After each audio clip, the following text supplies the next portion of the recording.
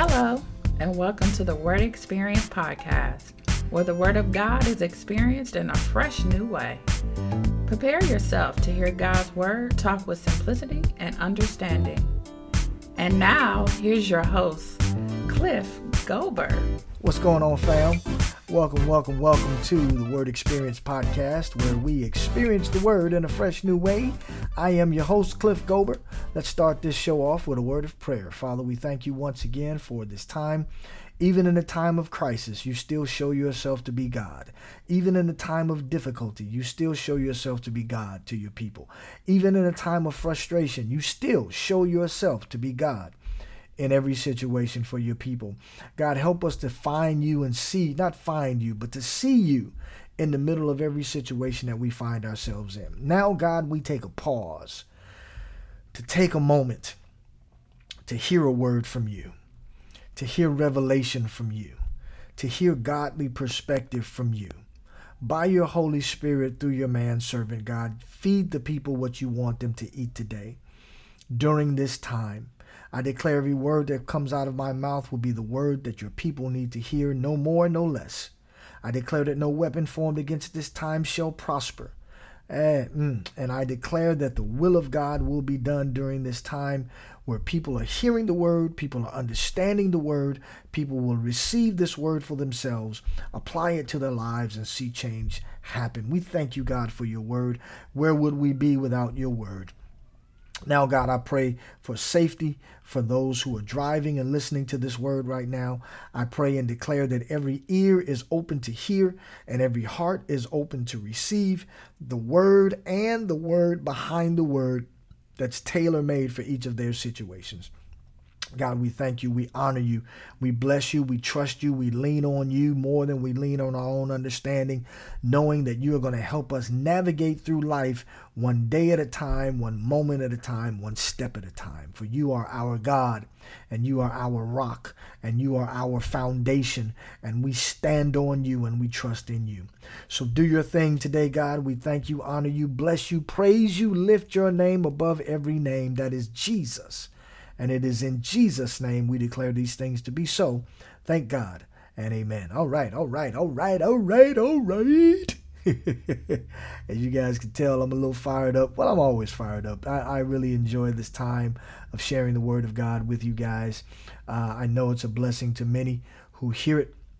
It's probably a blessing to all who hear it, but I've gotten certain feedback over the past few months of how these times are blessed the lives of those who hear it. I appreciate your feedback, but more importantly, I appreciate you listening. If you never tell me how much you enjoy the podcast, and of course, I would like to hear that, but if you never tell me, but you enjoy it, and it's blessing your life, and it's helping you to change from the inside out, that's all that really matters to me.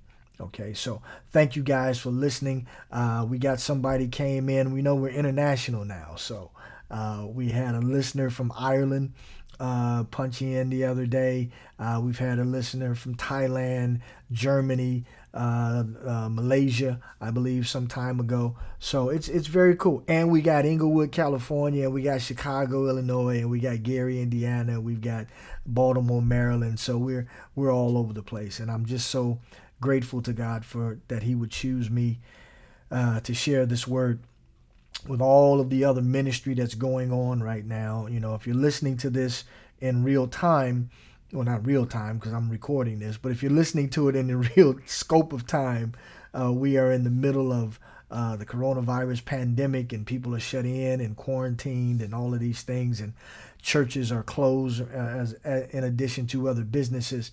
And so many ministers now are going into digital and social media platforms and using technology to share the word of God with their congregants and with anyone who would listen. And so I'm just honored to share my voice with those voices that are out there that are encouraging people and giving people the word of God and giving them what they need to be able to navigate through this challenging time. If you're listening to this 5 years from now, after I record it, you may have no idea what I'm talking about, or we're way past it now and it turned into a whole nother thing.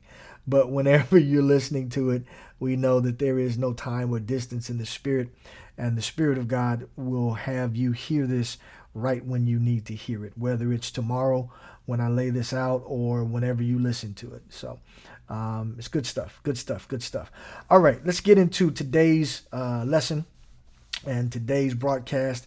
I want to talk about something called tradition versus tradition.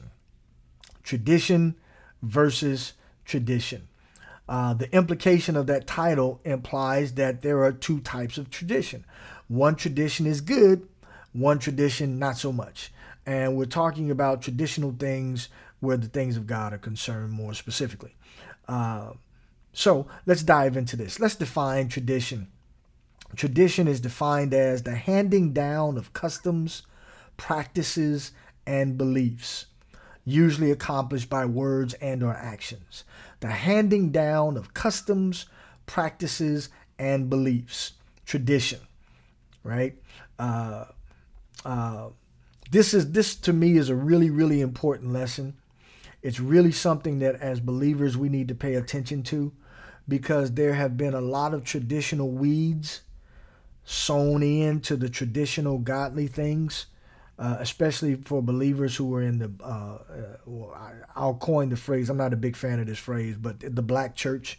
There are various African American religious traditions, Christian traditions that have been fused together with real godly traditions, and it's just, it can be a mess. It can be a mess. This is one of those shows I'm really going to be real, and it's not my intent to offend anybody. I don't want to offend anyone or make anyone angry, but we got to do better. We got to do better, fam. We got to do better where this tradition is concerned. So we're going to look at some things, some good traditions, not so good traditions, see what the Word of God has to say about these things, and let's just let God do what He does and say what He says. Now, as I mentioned, some traditions are cool, family traditions. Maybe every, Christmas, the family goes over to Aunt Tootie's house and, we have breakfast at Aunt Tootie's house, and then we go to Uncle Jack's house and everybody has Christmas dinner, right? My family, every summer in July, on one side of the family, we get together in one part of the country and we all come together for a family reunion. We've been doing that since 1976. In my own personal family, my parents, my brothers and I, my dad created something called the Gober motto. And it's something that he's handed down to us. And now it has expanded to wives and girlfriends. And, everybody knows the Gober motto now. Also, my dad has a tradition when we were growing up during Christmas time. First thing in the morning, we would pray.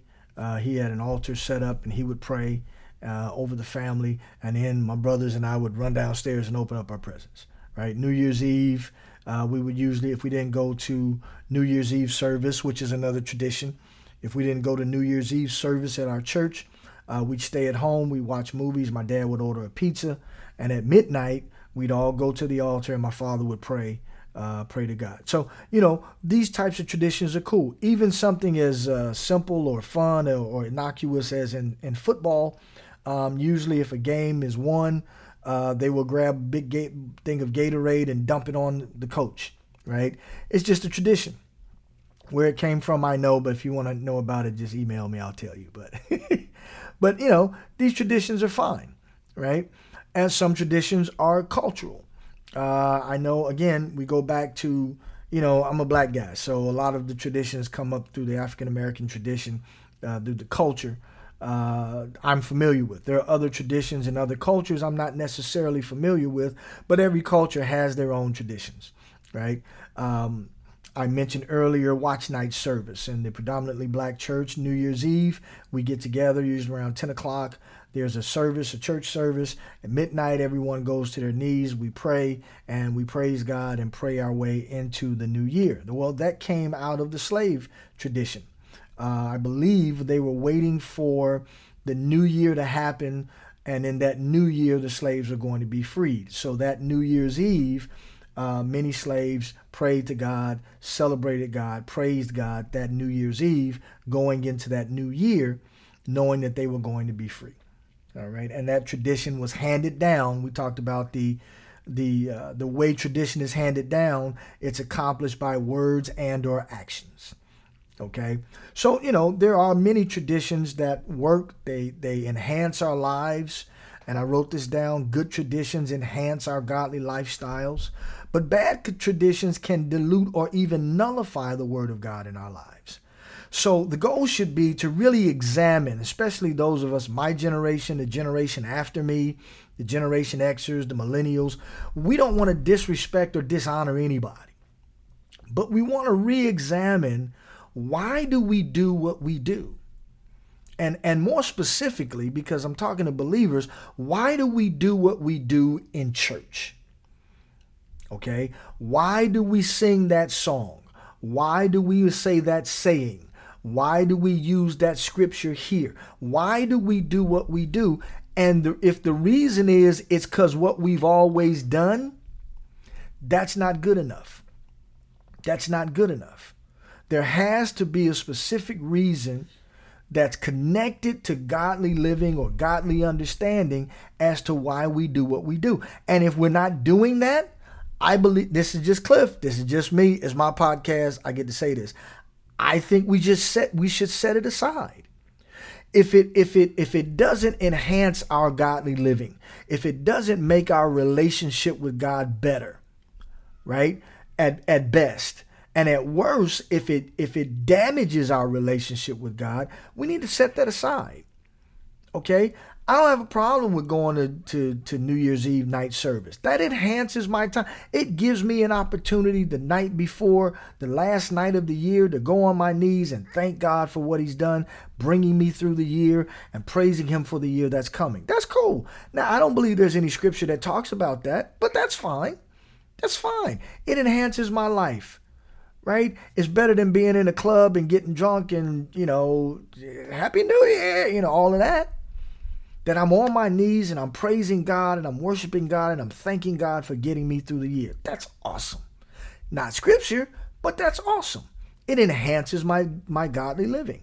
All right. But when we start looking at stuff, like I said, we just got to look at some things and really examine ourselves and figure out, why are we doing this? Should we continue to do it, or should we set it off to the side?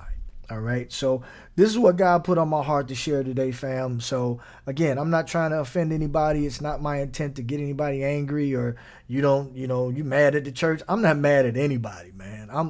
I'm good. Okay.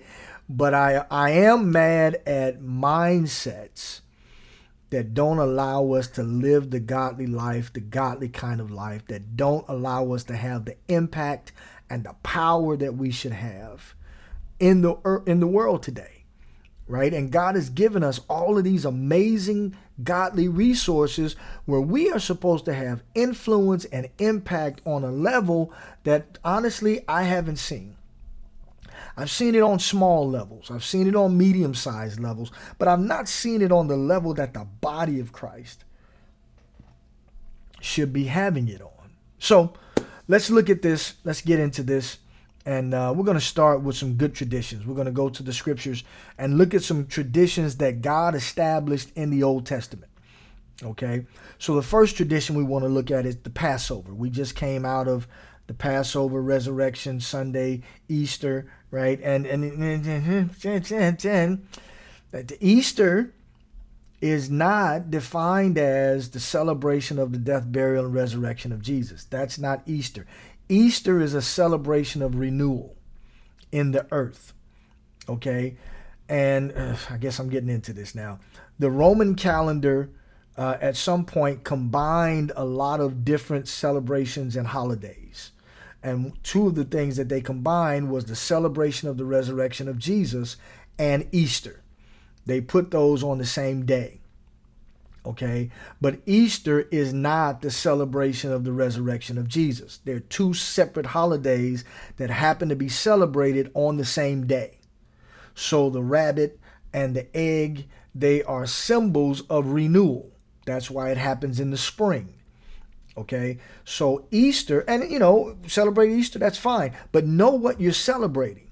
All my life, I grew up thinking Easter was the celebration of the resurrection of Jesus. And so all my life, I was trying to figure out, what do eggs and rabbits have to do with Jesus? And the answer is nothing. They are two separate holidays that are celebrated on the same day. Okay, and you can look that up and go into the details of it and all that stuff. And again, I ain't mad at nobody. You want to do an Easter egg hunt on Resurrection Sunday, knock yourself out. It's cool. Okay, but just know what it is that you're celebrating. All right, that's my point. All right, so let's look at Passover, and we're going to look at Exodus 12. We're going to look at verses 12 through 14. Exodus 12, verses 12 through 14, and then we're going to jump down to verse 17. Verse 12 says, Exodus 12 and 12. Verse 12 says, "For I will pass through the land of Egypt on that night, and will strike all the firstborn in the land of Egypt, both man and beast, and against all the gods of Egypt I will execute judgment. I am the Lord." Verse 13. "Now the blood shall be a sign for you on the houses where you are. And when I see the blood, I will pass over you, and the plague shall not be on you to destroy you when I strike the land of Egypt." All right. This is what the word Passover comes from. When the blood was put on the doorpost, and then if any of you have seen the Ten Commandments or you've heard preaching on it, the blood of the animal was put on the doorpost, right? And when the death angels saw the blood, they passed over that particular house. I heard some really good preaching on that the death angel passed over because death had already been there because the animal had been killed.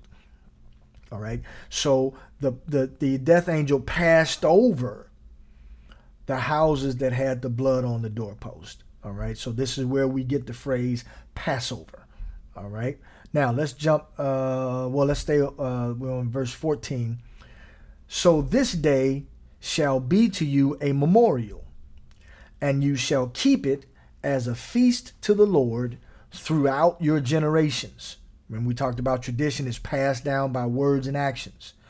"You shall keep it as a feast by an everlasting ordinance." All right. Now, verse 17, he's going to describe the feast. One version of what the feast is Passover, but another version is what we're going to read here in verse 17, Exodus 12, verse 17. He says, "So you shall observe the feast of unleavened bread, for on this same day I will have brought your armies out of the land of Egypt. Therefore you shall observe this day throughout your generations as an everlasting ordinance." All right. So we see this phrase, "throughout your generations," and "everlasting ordinance" twice. All right. Meaning now that the tradition of Passover every year was done as a memorial to what God did the night before he freed the children of Israel from Egypt. So this was done for centuries, that every year Passover was done. Now, I'm not going to get into this right now, but there is traditions that existed before the cross and traditions that exist after the cross. And some of the traditions that happened before the cross, Jesus made them obsolete. One of these is going to be the Passover. There is no more celebration for born-again believers of Passover because we moved from Passover to communion. Now, I know there are all Jewish people who celebrate Passover. Please, I don't mean any disrespect. I'm just speaking from the perspective of those who have made Jesus the Lord of their lives, that the Passover celebration has ended, or it actually was never for Jewish people. But Jesus made a transition from Passover to communion when he had what we call the Last Supper.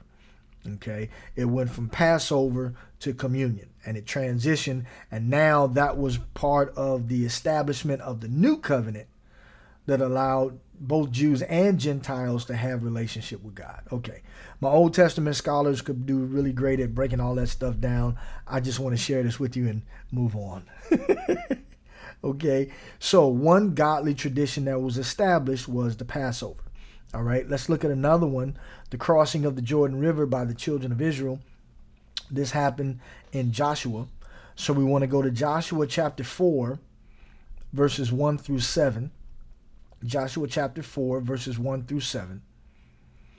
Verse 1 says, "And it came to pass, when all the people had completely crossed over the Jordan, that the Lord spoke to Joshua, saying, Take for yourselves 12 men from the people, one man from every tribe, and command them, saying, Take for yourselves 12 stones from here, out of the midst of the Jordan, from the place where the priest's feet stood firm.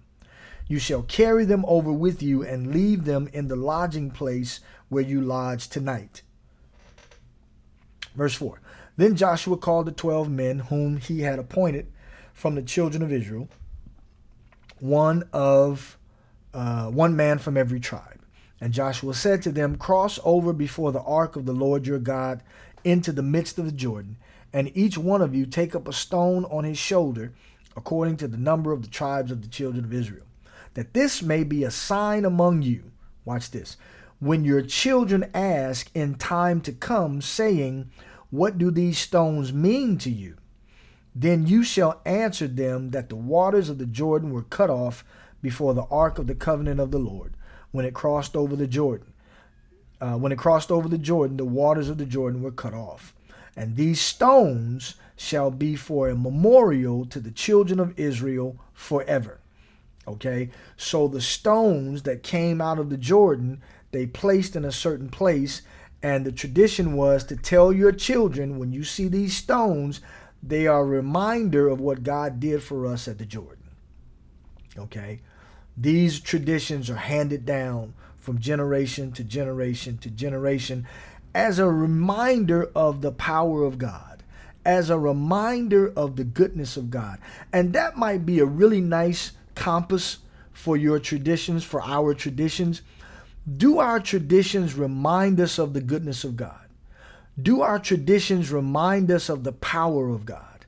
Do our traditions remind us of the love that God has for us? I have in my medicine cabinet a very small battery-powered clock, and it has an alarm clock on it. And I keep that clock because it's a reminder to me of when I was in a very, very dry, tight season.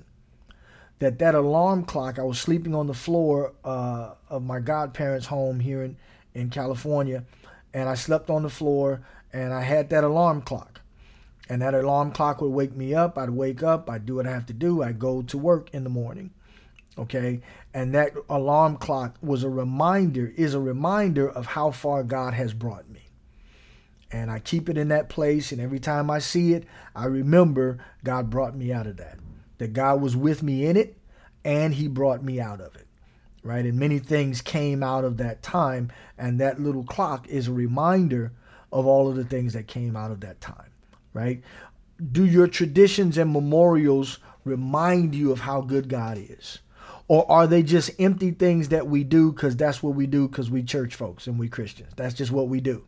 Well, what's the meaning behind it? See, both of these examples, there was meaning behind those traditions. When you do this, it's for this purpose. When you do this, it's a reminder of this. And specifically, it's a reminder of what God did. The Passover is a reminder of how God brought them out of slavery and brought them out of Egypt. Okay, I think the one scripture says there was none feeble among them. Okay, why do we do what we do? And can we create traditions now that lead us to a reminder of how good God is, or a reminder of who God is in our lives? Those are the types of traditions we want to hold on to. Those are the types of traditions we want to continue to create in generations to come. And if they don't fall into that category, let's set them aside. You know, if Aunt Janice and them have a tradition and they're Christians and it's not in line with the word of God, you know, you're going over to Aunt Janice's house, honor Aunt Janice's house. Okay, you don't need to kick in the doors and say, that's not of God and y'all doing. We ain't got to do all that stuff. Okay, honor the house. And if there's an opportunity to share truth, share that truth. And as Paul says, share the truth in love. All right, that there's no need for all of this stuff if it doesn't help enhance my godly living. All right. Okay. Now, those were two Old Testament traditions. And I alluded to this one coming up. This is a New Testament tradition. Actually, it started in the Gospels, but it continued on into the New Testament. So I want to go to 1 Corinthians chapter 11, verses 23 through 26. 1 Corinthians chapter 11, verses 23 through 26. And Paul is going to talk about what we know as communion. All right. Now, I know there's also communion in the Catholic Church, and there's communion in the Protestant Church, and in Christian churches all over the world. So let's look at this and kind of squeeze some juice out of this. 1 Corinthians 11, verses 23 through 26. Verse 23 said, "For I received from the Lord that which I also delivered to you, that the Lord Jesus, on the same night in which he was betrayed, took bread. And when he had given thanks, he broke it and said, 'Take, eat, this is my body which is broken for you. Do this,'" here we go, "do this in remembrance of me. In the same manner, he also took the cup after supper, saying, 'This cup is the new covenant in my blood. This do as often as you drink it,'" once again, "in remembrance of me. For as often as you eat this bread and drink this cup, you proclaim the Lord's death till he comes." All right. Now, the Message translation of verse 26 says, "You will be drawn back to this meal again and again until the master returns. You must never let familiarity breed contempt." Another translation, the Passion Translation for verse 26 says, "Whenever you eat this bread and drink this cup, you are retelling the story, proclaiming our Lord's death until he comes." Now, it is in context the death, burial, and resurrection of Jesus. But it's the sacrifice that he made, the blood and the body. It's the sacrifice that he made, that death is what Paul is talking about. Now, I want to just kind of, dip my toe into something here. And it's not a bad thing. I've been in church all my life, ever since I can remember, 4 or 5 years old. I've been in churches, my home church, Greater St. James AME in Gary, Indiana. Love you. Woohoo! Boy, I got a great foundation at that church. That being said, saw a lot of stuff that was tradition that wasn't necessarily connected to the Word of God or used to enhance the Word of God, or just kind of contextually off a little bit. All right. Communion was kind of one of those things. Now, traditionally, and again, I can only mostly speak from the predominantly black church.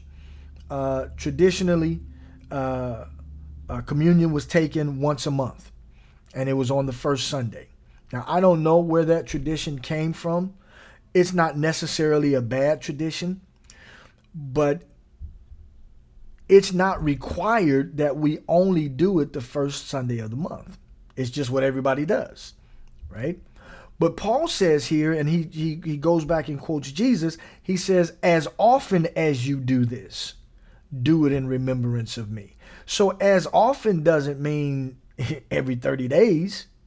As often means I can take communion on Wednesday at home. I can take communion on Saturday morning with my friends. I can take communion Sunday morning at church, and it doesn't have to be first Sunday. Now, again, I understand we've got institutionalized things with the church. I get it. But again, I want to kind of really shine a light on these traditions, and let's expand our understanding of godly traditions so God can really be God in our lives. I can take communion when I want to be reminded of what that broken body was for me. His body was broken so my broken body can be healed. The blood, the cup, what I drink from is a reminder of the new covenant that gives me access to God through Jesus Christ. You know what? I might need to be reminded of that on a Thursday. I may not have to wait till, I may not be able to wait till the first Sunday to be reminded of what that broken body and what that blood represents, what that bread and what that cup represents. I may need to take communion on a midnight on a Tuesday because I need to be reminded, because so many things are going on in my life. I may need to be reminded of the new covenant that I have. I may need to be reminded that the Lord is with me. And maybe communion will remind me of that, and I don't have to wait till first Sunday to take communion. Right? Now, again, I'm not saying taking communion on first Sunday only is wrong. All right? I'm just saying it doesn't just have to be limited to the first Sunday. That's all I'm saying. All right? As often as you do it in remembrance of what Jesus did for us. All right? All right. I think I got more than my toe into that one. I think I got all ankle deep on that one. All right. I just want to open up you guys' mind of understanding of these things, these traditions, these things that we've just kind of allowed to go on and on and on, and we don't know why we do what we do. There's a great story about that with a woman who cuts off a piece of meat, and it's a great story. Maybe I'll tell it again if I haven't already in an earlier podcast. But if you know the story, come on, laugh. It's really funny. If you don't know the story, don't worry about it. We'll learn it later. All right. Now, let me dig into what I really want to dig into. That was all set up. And I want to look at some understandings, some traditions that I believe, and this is kind of my personal thing, I really believe hinders the body of Christ from really being at its full strength. And what that thing is, the traditional understanding of Scripture. The traditional understanding of Scripture. And oftentimes, Scripture, I've learned, even in my own life, I had to relearn some stuff. You go, oh, that's not even what that means. Oh, wow. Right? So I'm not saying this is you guys are, terrible and I already got this figured out. No, we're all learning. We're all growing. Paul says we look through a glass darkly. So even with what we see and what we know, it's only part. He says we see in part, we know in part. Okay? So I'm just sharing a part of what I've learned with you guys, and hopefully it will, kind of restructure some things in your thinking where certain scriptures are concerned, or stories, right? So here are some examples, right? Samson, right, in the book of Judges. We know Samson had great strength. And so when we think of Samson traditionally, and there have been a couple of movies done on Samson, when we think of Samson traditionally, we think of some big, strong, muscle-bound, 1980s version of Arnold Schwarzenegger, right? The 2010 version of The Rock. When we think of Samson, that's what we think of. But if he was if he had that type of visual strength, no way would the Philistines send in Delilah to find out the source of his strength. If he's some big dude that looks like The Rock, well, we know the source of his strength. He works out 4 o'clock in the morning every day, 6 days a week. Look at him. We know why he's strong. Look at him. Right? But that's not what the scripture talks about. He wasn't necessarily some big muscle-bound dude. And if you go back and read that story in Judges, when he applied great feats of strength, usually the scripture would say, and the Spirit of the Lord came upon him. And then he did. Right? So it wasn't necessarily that Samson was some big, strong dude. That wasn't the source of his strength. The source of his strength was the Lord his God. All right? So that's one way that we look at traditional understanding of Scripture. Another one was Gideon. I believe that's also in Judges. And this one you may or may not be familiar with, but the story about Gideon, there was an enemy to his people called the Midianites, and the scripture says that Gideon was hiding in the wine press, right? And God called him a great man of valor. Okay, so traditionally, we read, we understand, we've heard preaching on that Gideon was afraid and he was hiding in the wine press. But that's not what the scripture says. The scripture says he was hiding the wheat in the wine press. He was taking the wheat of his people and hiding it from the Midianites in the wine press. Well, that took great courage. And so when God called him a mighty man of valor or a mighty man of courage, he was already displaying that courage when he was hiding the wheat from the Midianites. Because if they would have found that wheat and found him, they would have killed him. So it wasn't that Gideon was hiding from the Midianites. Gideon was hiding the wheat from the Midianites, which implies he was already a man of great valor. He just didn't know it. And God showed him who he was, which is what God always does when we come into an encounter with him. He will always show us who we are. He will always show us who we are. All right. There's a couple more. I don't want to get too deep into it. But I will look at this last one, the nativity scene, right? We see these during Christmas time. We see these scenes, and it's the manger, and it's Mary and Joseph, and it's baby Jesus in the manger, right? And then we see the three kings standing around. The three kings weren't there at the manger. Right? They weren't there at the barn. Okay? The Bible says that they didn't show up until 2 years later, or almost 2 years later, and they showed up at Mary and Joseph's house. Sometimes, guys, we just need to read, you know. The kings showed up, the magi showed up at the house. They weren't at the manger. They showed up later. Okay, so that whole nativity scene is cute and wonderful and beautiful and all of that, but it's not accurate. And if the outside world wants to believe that that's what it is, okay, that's on them. But for us, we need to know what we're supposed to know. I know that wasn't good English, but I think it was good revelation. We need to know what we're supposed to know. We need to know what we're supposed to believe. And if we buy into the same inaccurate traditions as everyone else, we have no power. It's almost like when Jesus says the salt loses its savor. And we have no influence. We have no flavor in the world. Okay? Again, I'm not trying to disrespect anybody. Don't want to make anybody mad. Just go back and read it for yourself. All right? But I do want to look at a couple of, I want to look at something that I call scriptural kryptonite. And that's traditions. Again, we'll call it just basically incorrect traditional understanding of Scripture. Incorrect traditional understanding of Scripture. Right? Incorrect or out of context understanding of the Word of God, man. That can be dangerous. It can be either it can make me have no impact, or it could have a negative effect on my relationship with God. Right? Neither one of those are good. All right. So we want to make sure we have to have an understanding. And you don't listen. I didn't go to seminary. I study a lot because I'm a nerd. But it's there. It's available, especially now with technology. We've got various translations. A lot of the commentaries from the great commentators from times past are available to us online. We've got Strong's Concordance online. All these things, technology, are available to us to help us to be able to learn and grow and understand on a deeper level. So we can live this stuff. Not so we can sit around and talk about how smart we are about the Word, but so we can apply it to our lives and see change happen. Change the way we think will change the way we live. Amen? All right, so I want to go to Mark chapter 7. I think we're going to finish with this this kryptonite, spiritual kryptonite. Mark chapter 7, verses 1 through 4.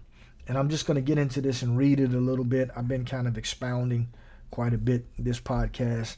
Y'all still with me? Y'all still hanging? I see you nodding your head. Okay, thank you so much. I appreciate you. Somebody else say, hey, that's too much. I'm about to come back to this later. That's cool. Put it on pause. Do what you got to do. Come on, hit play and listen to the rest of it. All right, Mark chapter 7, verses 1 through 4.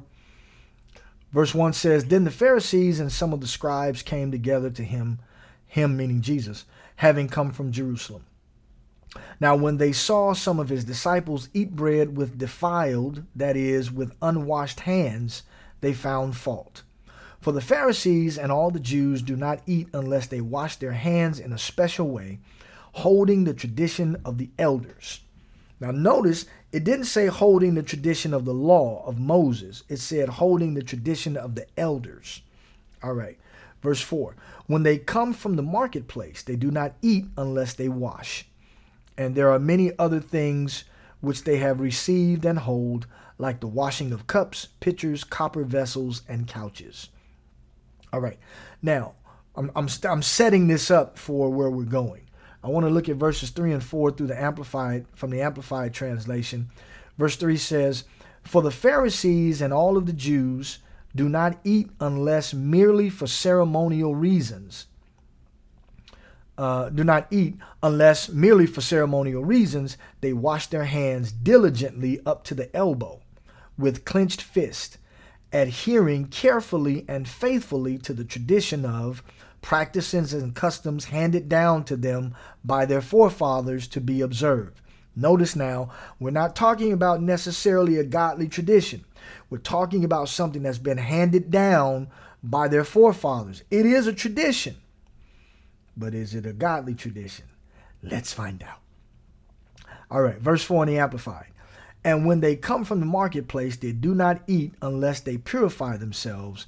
And there are many other traditions. Check this out, what they define traditions as in the Amplified. Oral, man-made laws handed down to them, which they observe faithfully and diligently, such as the washing of cups and wooden pitchers and wide-mouthed jugs and utensils of copper and beds. So what they are observing are oral, man-made laws handed down to them, and they observe them faithfully and diligently. Oral, this is what you're supposed to do, right? I remember I was in church one Sunday, and just your regular worship service, and the man of God was preaching, and in certain church traditions, as things get emotionally excited, you stand up, right? Or if the preacher's really starting to preach, other ministers will stand up, and as a show of support, I guess. I'm not a big fan of this stuff, but I'm trying to keep my cool. But in the middle of that, I looked down, and a father or a parent, it was either the father or the mother, they were forcing their children to stand up, and they had this mean look on their face. Stand up, stand up, stand up.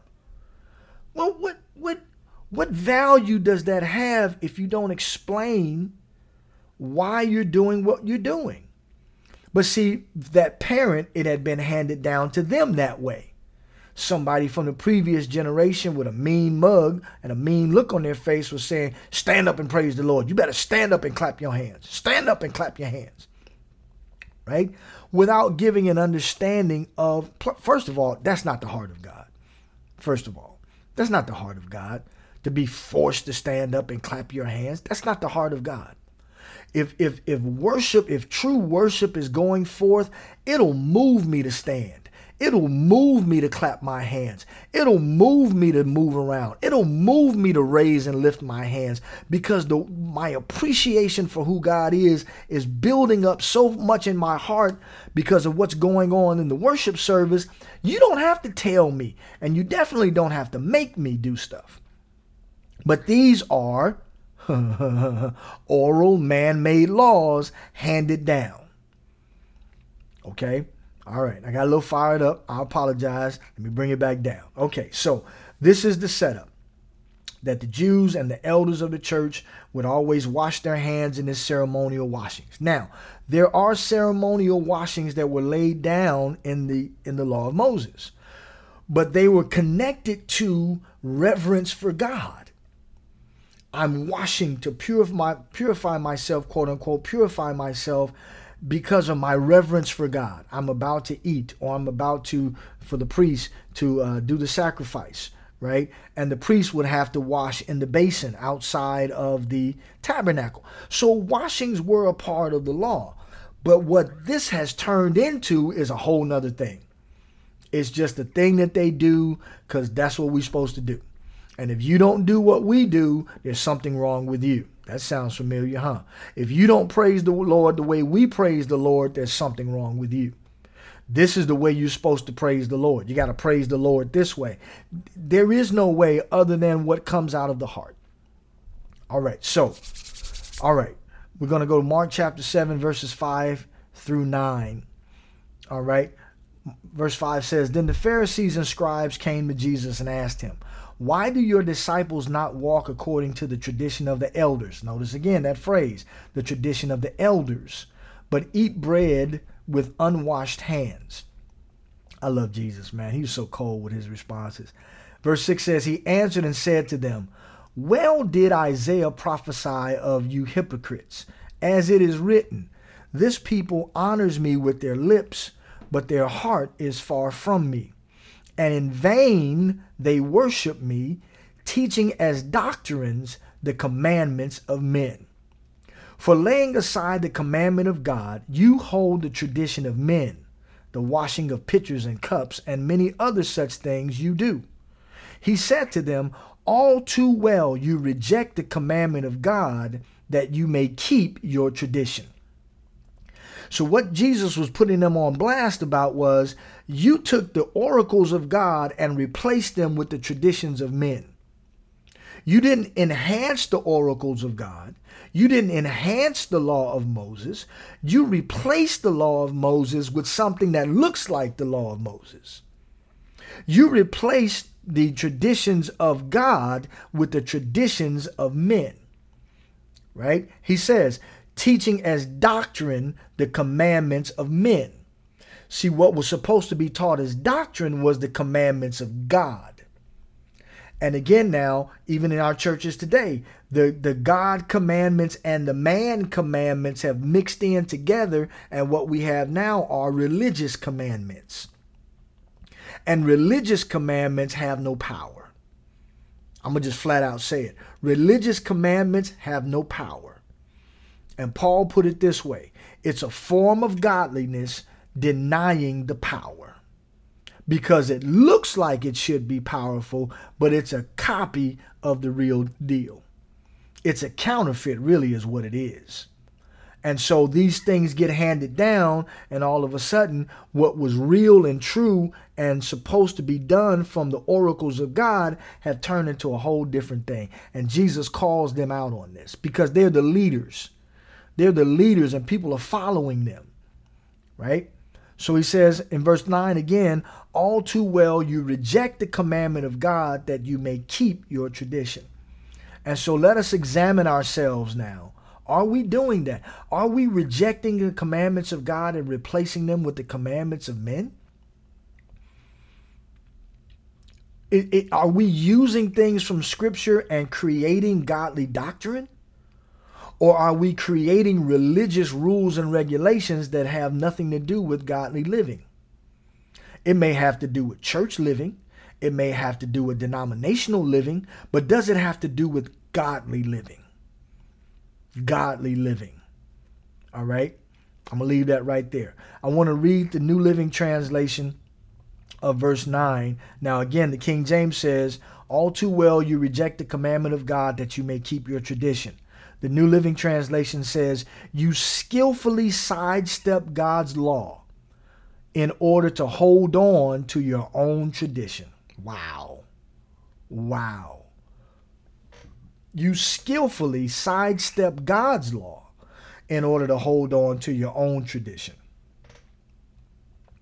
Wow. And then you jump down to verse 13. Between verses 9 and 13, he describes how the commandment says, honor your father and mother.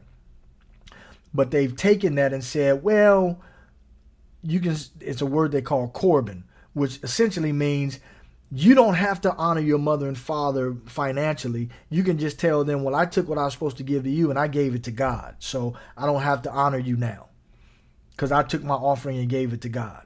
And that's what I'm supposed to do. That's not in line with what the commandments were. Now, these people were supposed to be living by the law of Moses. This was before the cross. And so they were supposed to live according to the law of Moses. And the law of Moses said, honor your mother and your father. But tradition showed up now that wasn't in line with the things of God and created a whole nother doctrine. Replaced the commandments of God with the commandments of men. And so to summarize what they were doing, Jesus said this in verse 13, making the word of God of no effect through your tradition, which you have handed down, and many such things you do. Many such things you do. The Passion Translation says, do you really think God will honor your traditions passed down to others, making up these rules that nullify God's word? And you're doing many other things like that. Making up rules that nullify God's word. Man, just making stuff up. Can't find it in Scripture nowhere. Or if it's in Scripture, it's out of context. Or it's just an incorrect understanding. There's a scripture. I'm trying to be good.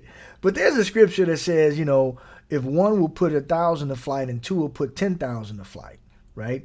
And you hear this in church all the time. And the way people look at it from a contextual standpoint is one believer will put 1,000 demons to flight and two believers will put 10,000 to flight. But that's not what the scripture says in Deuteronomy chapter 32. That's not even what he's talking about. He's talking about if one of your enemies puts 1,000 godly people to flight and two of your enemies put 10,000 godly people to flight, it would be because God left you and God's not leaving you. That's the whole context of the scripture.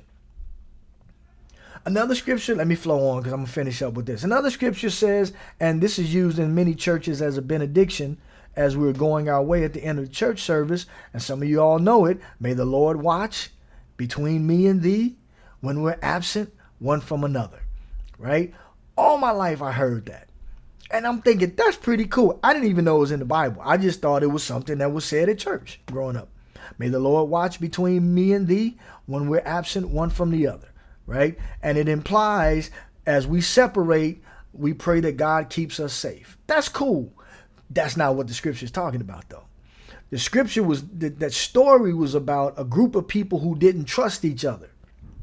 And they were trying to do a deal. I'm not sure where it is. They were trying to do a deal and they didn't trust each other. So as they were going their separate ways, because they didn't trust each other, the statement was made, may the Lord watch between me and thee while we're absent one from the other because we don't trust each other.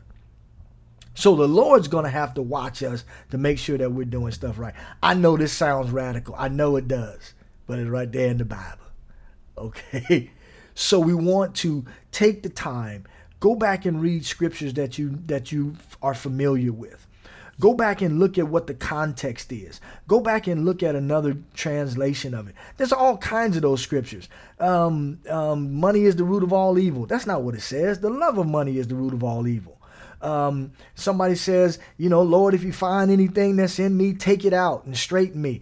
That's not what the scripture says. The scripture says, if you find anything in me, show me what it is and lead me out of it. I think that's in Psalms 139. You'll hear people getting ready to pray. Let's touch and agree. That's not what the scripture says. It says, if any two of you agree as touching.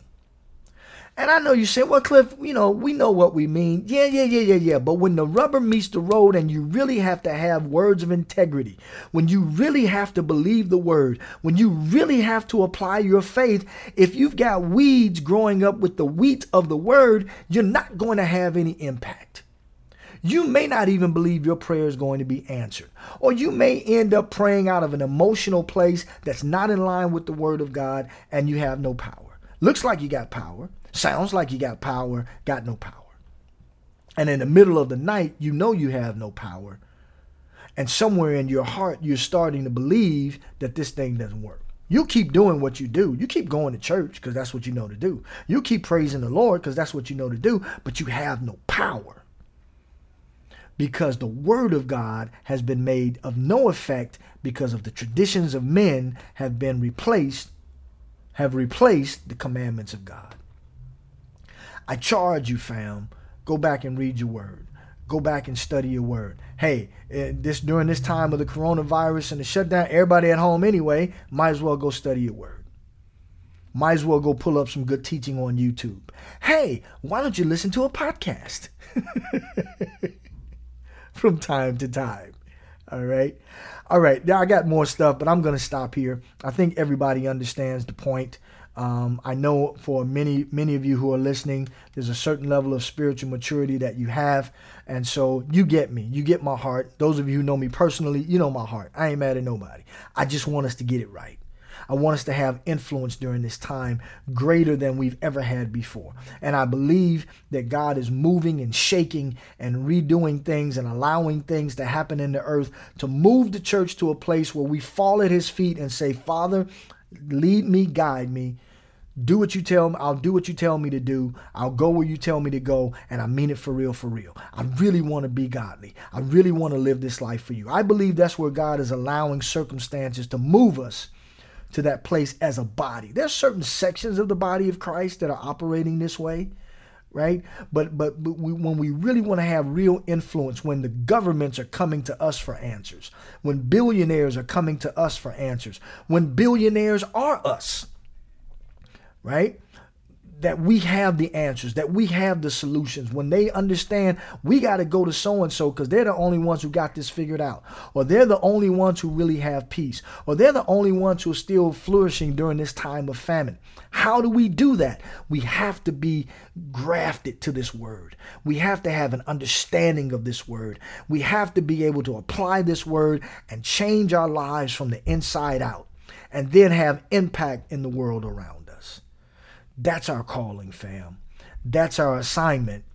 And that's my time. I got to go. I love you so much. I appreciate you guys. Thank you so much for listening. And pass this on. Share it with others. And I'll see you next time on the Word Experience. How am I doing? I'll see you next time on the Word Experience podcast, where we experience the Word in a fresh new way. God bless you. See you next time. Peace. We hope you enjoyed today's podcast and that what you heard will start you on a journey of change and transformation.